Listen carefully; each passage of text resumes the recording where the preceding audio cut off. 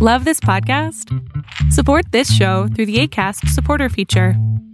It's up to you how much you give, and there's no regular commitment. Just click the link in the show description to support now. Hiring for your small business? If you're not looking for professionals on LinkedIn, you're looking in the wrong place. That's like looking for your car keys in a fish tank. LinkedIn helps you hire professionals you can't find anywhere else, even those who aren't actively searching for a new job but might be open to the perfect role. In a given month, over 70% of LinkedIn users don't even visit other leading job sites. So start looking in the right place. With LinkedIn, you can hire professionals like a professional. Post your free job on linkedin.com/achieve today.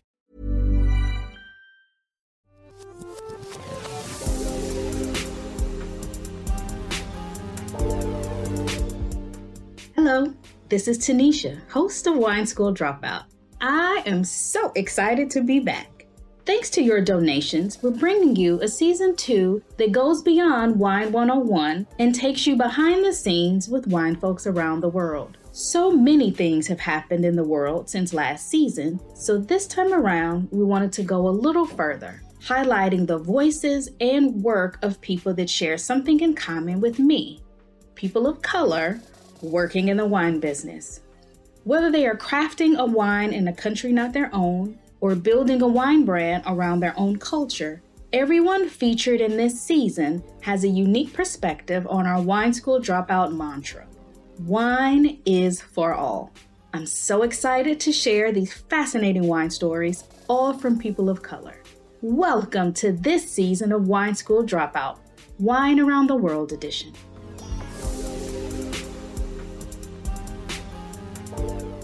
In last season's episode, Wine Language, we talked about the different words wine professionals use to discuss and describe wine. But are those words actually helpful? Today, we talk with fellow wine educator Curly Haslam Coates about these words and what people really want to know about wine. Haslam Coates shares her unique approach to learning. Live in Tasmania, here is Curly Haslam Coates. Well, Tasmania's a funny beast because we're in some ways we're very lucky, and in other ways it's a bit of a challenge. But so we've had, I think, at least 70 days without COVID here. But to get a perspective, landmass size, we're about the size of Ireland, but real world sort of size, we've only got like 500,000 people.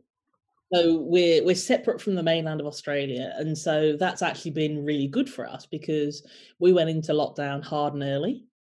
And you know, it's of all of the places in the world to be stuck, Tasmania has been in some ways really lovely because we have great food, we've got wine, we've got things on the island, and also we have this amazing array of differently talented people. Yeah, it's fantastic. We have folks from all corners of the world who live down here, plus our amazing locals as well. And it's the kind of place where people go, oh, I wonder if I could do this. And then they do. There's something about it that's very creative. We have the annual Glover Painting Awards from when William Glover was first here, and we seem to attract a lot of artists because we have great light. And a lot of that is because the air's so pure. We've got really good clean water a lot of the time. We've got clean air. We've got really beautiful food. And because none of the farms are massive, I know where my eggs came from. I know my flowers from the mill in town. I'm just sitting here still on the clean air, clean water thing. I'm like, clean, fresh air. Like, I don't, this sounds like a utopia. I don't even know where this place is. It sounds like Wakanda. Like, I don't know. Well, there's a level of, Wakanda forever and everything, but it's, there's a little, I don't know. It's a really special place for me. And with a lot of the wildness and things that this year have brought up, I'm just addressing a lot of things that I've been quite uncomfortable with since I moved here, because obviously it is an Anglo colony, and particularly Tasmania, there was hideous genocide And I really struggle with the fact that people don't really talk about pre 200, 300 years ago. It's like, don't pretend there was nothing here, because we know that the human lineage goes back tens of thousands of years.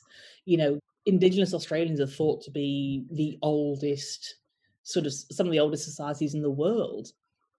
Sort of post Africa, it's here, and thinking that some of the places were some of the first places that humans made bread, and there's just so much that's not talked about and unknown, and it's something that I really want to get my head around and do better and know better with in the future, and with a lot of the plans that I've got going forward.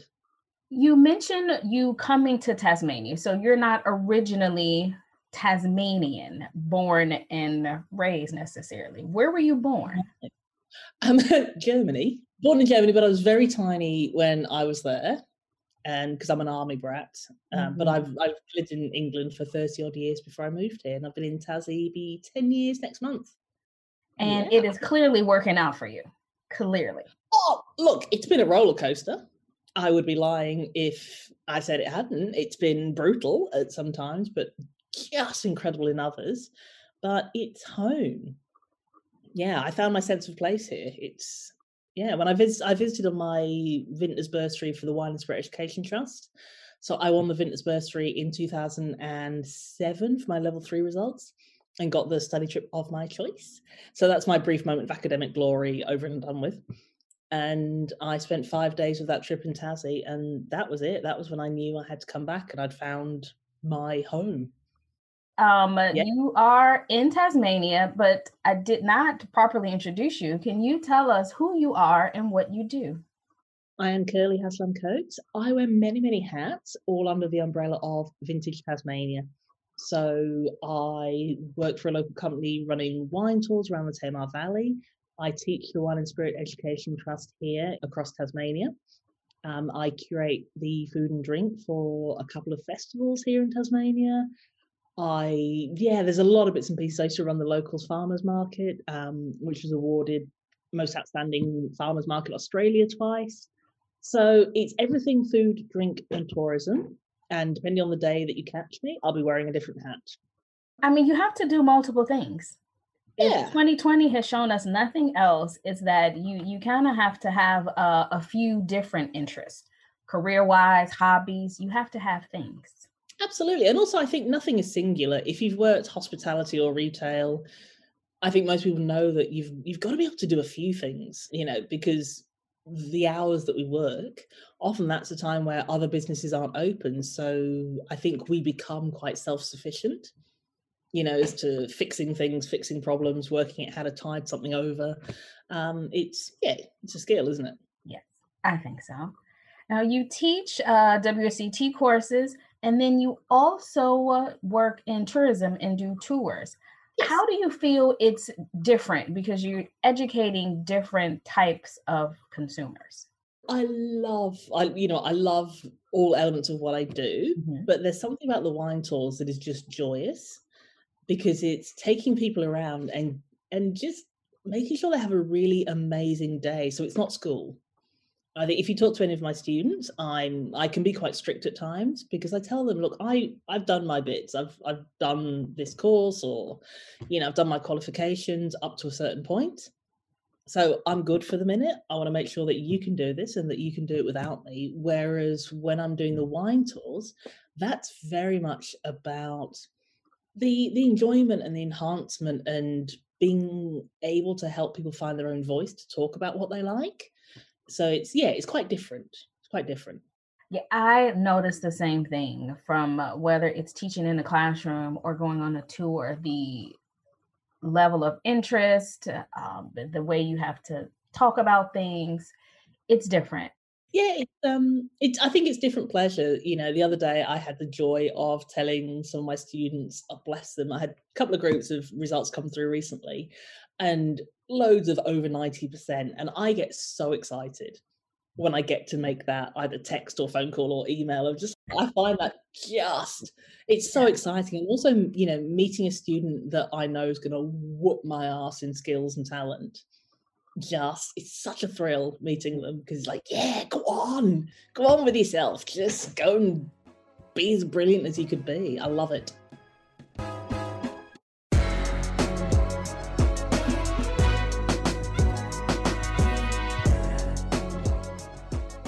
What does education mean to you? Oh gosh, everything, because I think it's so much more than formal education. Like, yes, I've got my qualifications and I'm desperately proud of them, and what they've given me is, beyond words. However, I think it's so important to think about education outside of, sort of school, university and courses. There's, there are so many more things that you can do, and also that lovely curiosity that you get from, do you know when you're a child and you're learning how to do things? Yes. You should never lose that. Yeah. Of just did you know if you mix cornflour with water, it goes all weird? And it's such a beautiful moment, isn't it? Like the first time a child sees that, of just kind of, but it's just flour and liquid, and then it's this crazy non-Newtonian fluid, and you squish it and it's all hard, and then you just hold it and it's all runny, and that beautiful curiosity shouldn't ever really leave us. And so I think education is so important because there's no time limit to it. There's no time or part of your life that is education. It should all be that. So yeah, I'm sort of really passionate about, I think the buzzword is lifelong learning, because I just think we need different things at different times in our life. And so the capacity to keep learning and to adopt new information, if you think about the older generation, so those, maybe 60s or 70s, when they talk about, oh, we can't do this, I don't understand this technology. And I'm just like, hang on a minute. You've adapted to massive change throughout your life. This is just an extra thing. And once you shift that mental block of thinking that, oh, I couldn't possibly do that, suddenly everything is open again. And that's, I think, a much happier, better way to live. Do you find that people have that mental block when it comes to wine, and that they are nervous or scared to ask questions? I think a huge part of that is because we're not always great to our consumers, which I find fascinating. And people are scared more than anything else. That they're scared because of the status involved with talking about wine, being involved with wine. Sometimes it's literally also the financial implications of buying a bottle they don't enjoy. That's money wasted. So I love it when people realize that I'm not going to mock them, and they start off with a little question, and they're like, oh, she's not laughing at me. She didn't tell me that was silly. And they ask me another question, another one. And I'm like, yeah, come on, it's what I'm here for. Pick my brains. I'm here. But yeah, that confidence is really, really important. It's so easy, I think, for us sometimes in the trade to, scoff if people are like, oh, I like a sweet Moscato wine, or I like it just pink and fizzy. And people are like, and it's just like, right. Because we all have dirty drinking secrets in our past. And we're going to keep them in the past. We're not going to talk about them. Okay. Still now, there'll all be some time, you'll be at an event somewhere like, so this is what I've got to choose from. But we've all got to start somewhere. And, you might be 55 and starting, you might be 18 and starting, or 35 and look 19. Nobody deserves to be looked down on or mocked for questioning. And we do ourselves a disservice in the industry, I think, for that. And people say, oh no, I would never do that. I know it's happened to me. Has it happened to you? People look at me and they think I won't like certain things, but that's good fun though. I'm not gonna lie, I do quite enjoy winding people up. So I ask them harder and harder questions, but they've always got an out. Because I'm like, look, I can do this all day, but I will do this to you until you cry if you don't stop talking down to me. That's where we're at. Talking down, thinking about wine language and the language you use to describe wines. Do you think that is still helpful and useful to this day? Or is that something that we should kind of be maybe encouraging people to speak in more I don't know, regular words, quote unquote? I often tell my students I'm almost teaching them to be bilingual because the information you need professionally is often quite different to the person who stood in front of you buying wine, if it's retail to take home or to drink that night. It's very different information that you need. And also you need to find a common ground so that they're both talking about the same thing. Because if I said, imagine a green bench, what you've got in your head and what I've got in my head is not the same bench. But if I talk about what sort of green it is, what it's made from, how big it is, how many people can fit on it, all of those things, it's not perfect, but we're much closer together. And the language of production is so different to the language of consumption. And I think it's really important to be aware of that and to be able to not go, oh, it's all the foxy piracy. And you're like, can we say green peppers? Because I feel we should say green peppers. I feel it's actually quite important that we realize that information is so important when you're making wine. But once it's finished, we need different words to come in. And if we want to talk to a broad set of people, we need to use words with common understanding. And then if needs be and they're interested, to then qualify it, if that makes sense. It absolutely makes sense. And especially from a standpoint, you mentioned being bilingual in that sense, but being bilingual in that I am talking about or listening to wine sometimes in English and sometimes in French.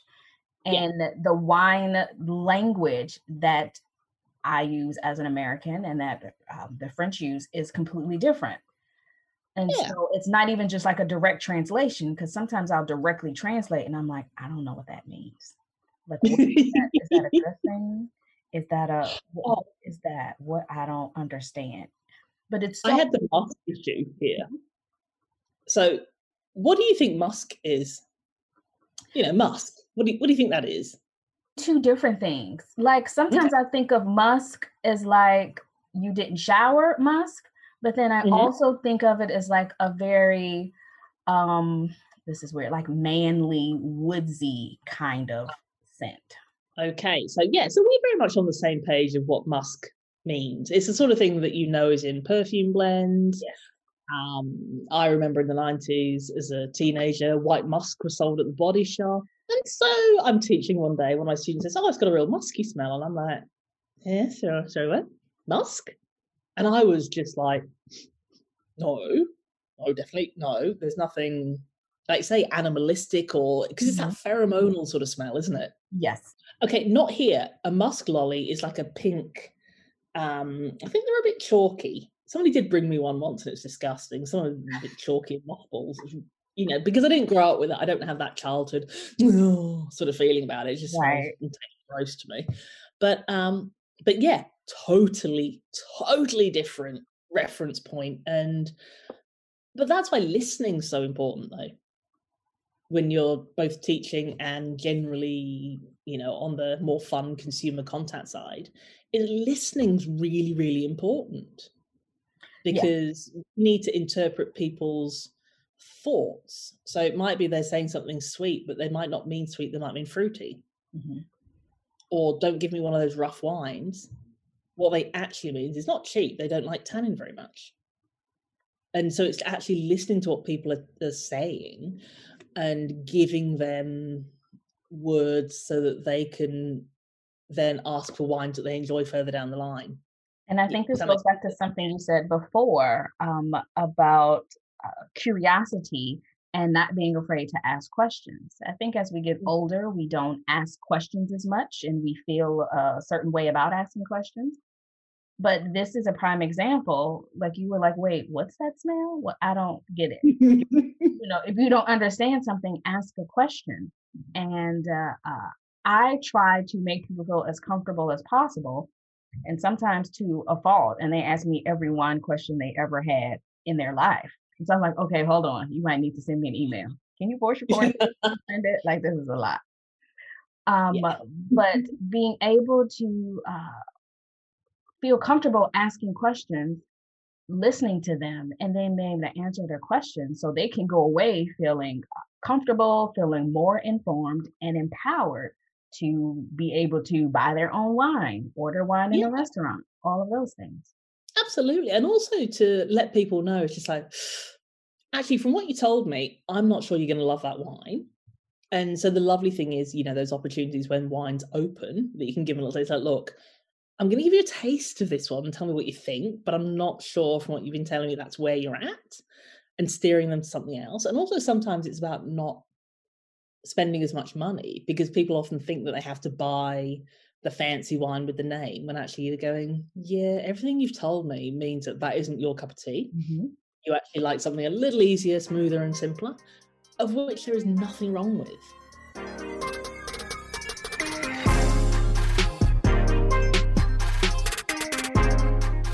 Have you been dreaming of sitting in a wine bar in Paris again?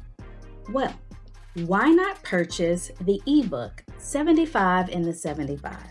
75 wine bars to visit in Paris when you return. All of my wine bar recommendations and pictures in one place. Tons of photos of the City of Light. Classic or natural wines, big Euros or Centimes, we've got all tastes covered in this wine guide. For purchase, visit my website, www.girlmeetsglass.com, and select 75 in the 75 wine guide.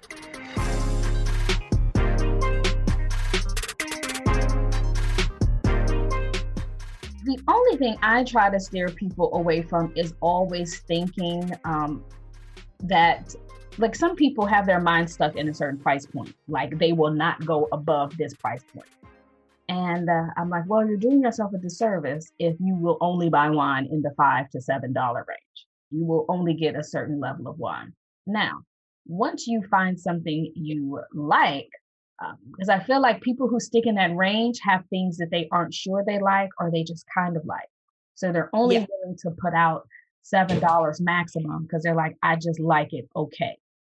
Because when it comes to, say, bourbon or tequila, nobody is getting the $10 tequila. You're buying the 35, the 40. You're not arguing about it, and you're not talking about it. You're not going over the notes and the hints of flavor. You're just drinking it. I don't even know if a lot of people like it or not. They just drink it. But when it comes to wine, they feel like they have to study and assess. Yes, you do have to have a certain level of knowledge and be able to articulate some things that you like about it, because there is so much of it. But don't cheap out on it. Exactly. It's like, come on, the wine police aren't coming to get you. It doesn't matter if you hate it. That's, and also I say to people as well is, if you hate something, if you really dislike certain things, get some words behind why you don't like it, because that in itself is really important to be able to say, I really don't enjoy wines that are really full-bodied, really intensely fruity, with lower acidity, because that means that for us who are at work, we can just wipe a load of stuff off the table and go, right, okay, we'll ignore all of those things. Let's go this side. Yeah. But the fun thing about being able to open bottles, so I used to work at Majestic Wines in the UK, and we had a tasting counter, best thing in the world, is that you can just give something to somebody and go, what do you reckon? And that's it. What do you reckon? That your cup of tea? And yeah, there's so much that you can, I think, gain from that really simple, well, just have a taste. Because, you're talking about that price point that people can be stuck on. That's where you can kind of go, well, look, have a taste. This is what an extra $4 gets you. So you can see how it does this in your mouth, and you can see how, you feel like you're drooling a bit, and you got that real. So this is why this happened. And to have those kind of conversations is really lovely, because you can do it in quite a relaxed fashion. Especially at a tasting, because people have already come to you wanting to taste wine. And so they're looking for something. I feel like people aren't able to take advantage of when someone is in a place to learn. But when they're at a tasting, they're at a wine shop. Okay, you have an opportunity here. This person is interested.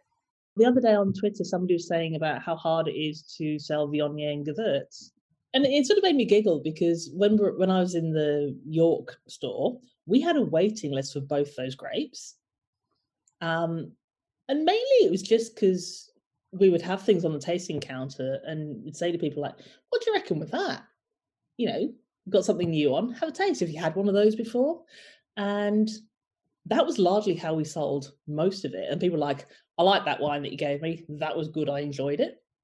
And so we're like, right, cool. And get to know people. And, you know, because how it was all set up, we had a customer database and everything. So it literally would be, alrighty, we didn't get that in all the time. I will call you when it arrives. And yeah, there would be points where 72 bottles of Gewurz of different producers, I'd be like, right, I've only got a few of these. I've got some of those, but it wouldn't even make it onto the shop floor because we took away the scary, I think. That's my assessment of the situation. I think we took the scary out of it. And so it was just like, I like that one with the, because yeah, sometimes they could say it and sometimes be like, right, Viognier, yay! Well, Yalumba here are, you know, Yalumba in Australia, you know, they are my go-to for Viognier at every price point from entry to crazy. Love it. But they did an advertising campaign. It would have been a good 10, 11 years ago. If not, it could be even 15. And it literally was how to say Viognier. It was V on. Yay! And it was fun. Actually, the saying of the word and then also the flavor profile, with it being aromatic, with it being very flavorful. I'm not sure if everyone is ready or likes a wine that flavorful at first. But that, to me, that's kind of the point, though, is, you know, again, I'm just going to refer back to a lot of when I'm teaching stuff, is I often will say to my students, yeah, I don't care if you like it or not. Tell me what's happening in the glass, because this wine's not necessarily for you. Because there are things that I really could happily do without, because they're not my cup of tea, but that's not the point. My job is to help other people. I can pick my own wine. I'm good. And that doesn't mean I still won't try the things that I'm a bit, I'll always give it a go. But yeah, no, it's really important to be like, you've just got to find the people for whom those spicy, crazy, a bit fuller and oily, but not as acidic, but a bit boozy. There are people, that's their jam. So you find them, you talk to them, and you're like, yeah, there you go. There's your market for your funky Viogniers. Are you able to kind of help people along with their things they enjoy, things they like when you relate it to food, when you put wine and food together? Is that something that you try? Oh, look, for me, there is no wine without food. There's no food without wine. I wouldn't be in this industry if it wasn't for my home ec teacher when I was, 13? Oh, probably even younger than that. Probably would have been 12, 11. Because she was fantastic. And that's where I found I understand this. And yeah, my world smells and it tastes. That's how a huge part of how I understand the world. So even when I travel to different places, one of the first things I do is I kind of get myself used to the smells of a place. That's how I see things. So for me, when I think about food, the wine is an extension of that. And when I think about wine, what I will cook is an extension of the wine itself. So it's together. It's always together. And also, it's important, I think, to tell people that sometimes what you've got in the cupboard and the bottle of wine that you've got don't work. And you kind of have to go, look, maybe have a glass of wine when you're cooking, eat your tea, then go back to your wine. It's like, that's actually fine, you know. And so another thing that I encourage people to do is work with terrible combinations. Because if you don't know, you don't know. And, you know, a wine that should be silky smooth and fruity and delicious, if you've got a Kit Kat at the same time, but if you don't know that they're interacting with each other, you know, it's quite an extreme sort of version, then how would you know? Mm-hmm. You know, you wouldn't know when you're at home cooking that, you know, you're tasting this and you're just like, man, why does my dinner just taste bitter as all get out? And you're like, oh yeah, the wine, the food is not bad. It's bad. Put the wine aside, get a glass of water, deal with your dinner, get back to the wine. Yeah, those things are important, I think. Playing. I like to play with food and drink as well. We don't play enough when it comes to wine. Because do you cook? Do you enjoy cooking? Yeah, I do. At least I used to. Because I'm quite a big fan of just seeing if stuff will work. Mm-hmm. So I'm just kind of like, give it a go. Yeah. And sometimes it's awful and sometimes it's good. But I think that play element's really important because that's also a really good way of working out your own palate and understanding. There are so many things, I think, at play with food and wine together. And texture is hugely important as well. If you don't like certain textures, you're going to have some issues with some certain wines because, that lovely, I enjoy that oily fattiness of a Gewurz, but I totally get why somebody would hate it. They want that fresh, crisp, just sort of feeling in the mouth, that zippy feeling. And Gewurz is not going to bring you that. Sometimes I want the fresh, the crisp, but then other times I want that fatty, that oily. It depends on my mood. It depends on what I'm eating. It depends on the weather, the time of year. For me, there's so many factors that go into it. Yeah. And sometimes we don't talk about those day-to-day factors of just being cross, or gossiping wine is a term that I love because there are some wines that are gossiping wines. I need to find my gossiping wine. Gossiping wines are the best because they are the ones where you don't want to sit and talk about the wine. You want to sit and talk to your friends. And you don't want to be distracted by the delicious, amazing complexity of flavours in your glass. You just need simple, delicious fun. What is a good example of a gossiping wine? Paul Mass.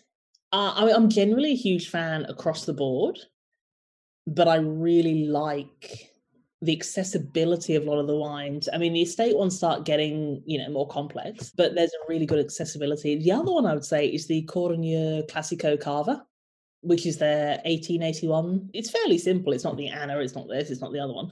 And I think it's still the 3 traditional Cava grapes, but it's always an absolute steal. It's a bargain. And it's delicious and it's really drinkable. It's got great acidity, but not too much.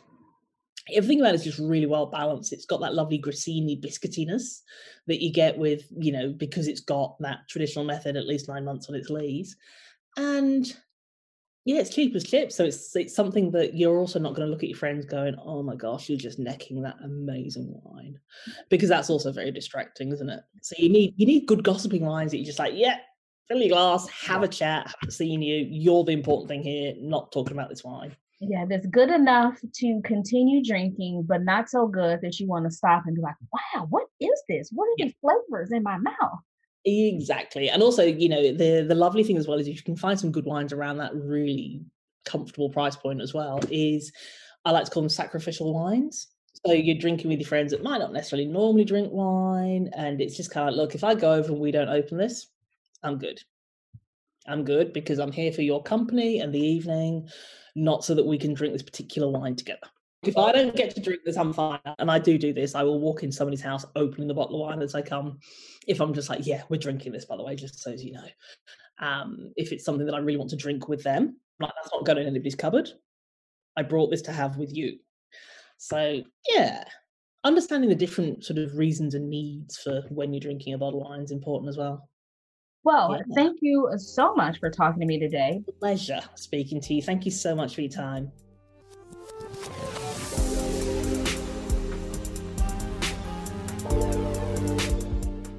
Thank you for listening to this episode of Wine School Dropout. You can find more info and follow Curly on Instagram, Facebook, and Twitter at Vintage Tasmania. When the world opens back up and you'd like to take a tour with her or take a class, she says the best way to get that info is to Google Vintage Tasmania.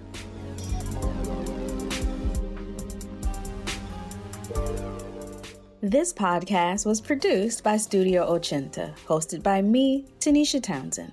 Our executive producer is Lori Martinez. Our sound editor is Luis Raul Lopez Levi. Our theme was done by Gabriel Dalmaso. Music is by Makai Beats. Our art is by Tiffany DeLune. Follow us at Wine School Dropout on Instagram and check out ochentastudio.com for full transcripts of this and every episode of the show. See you next week.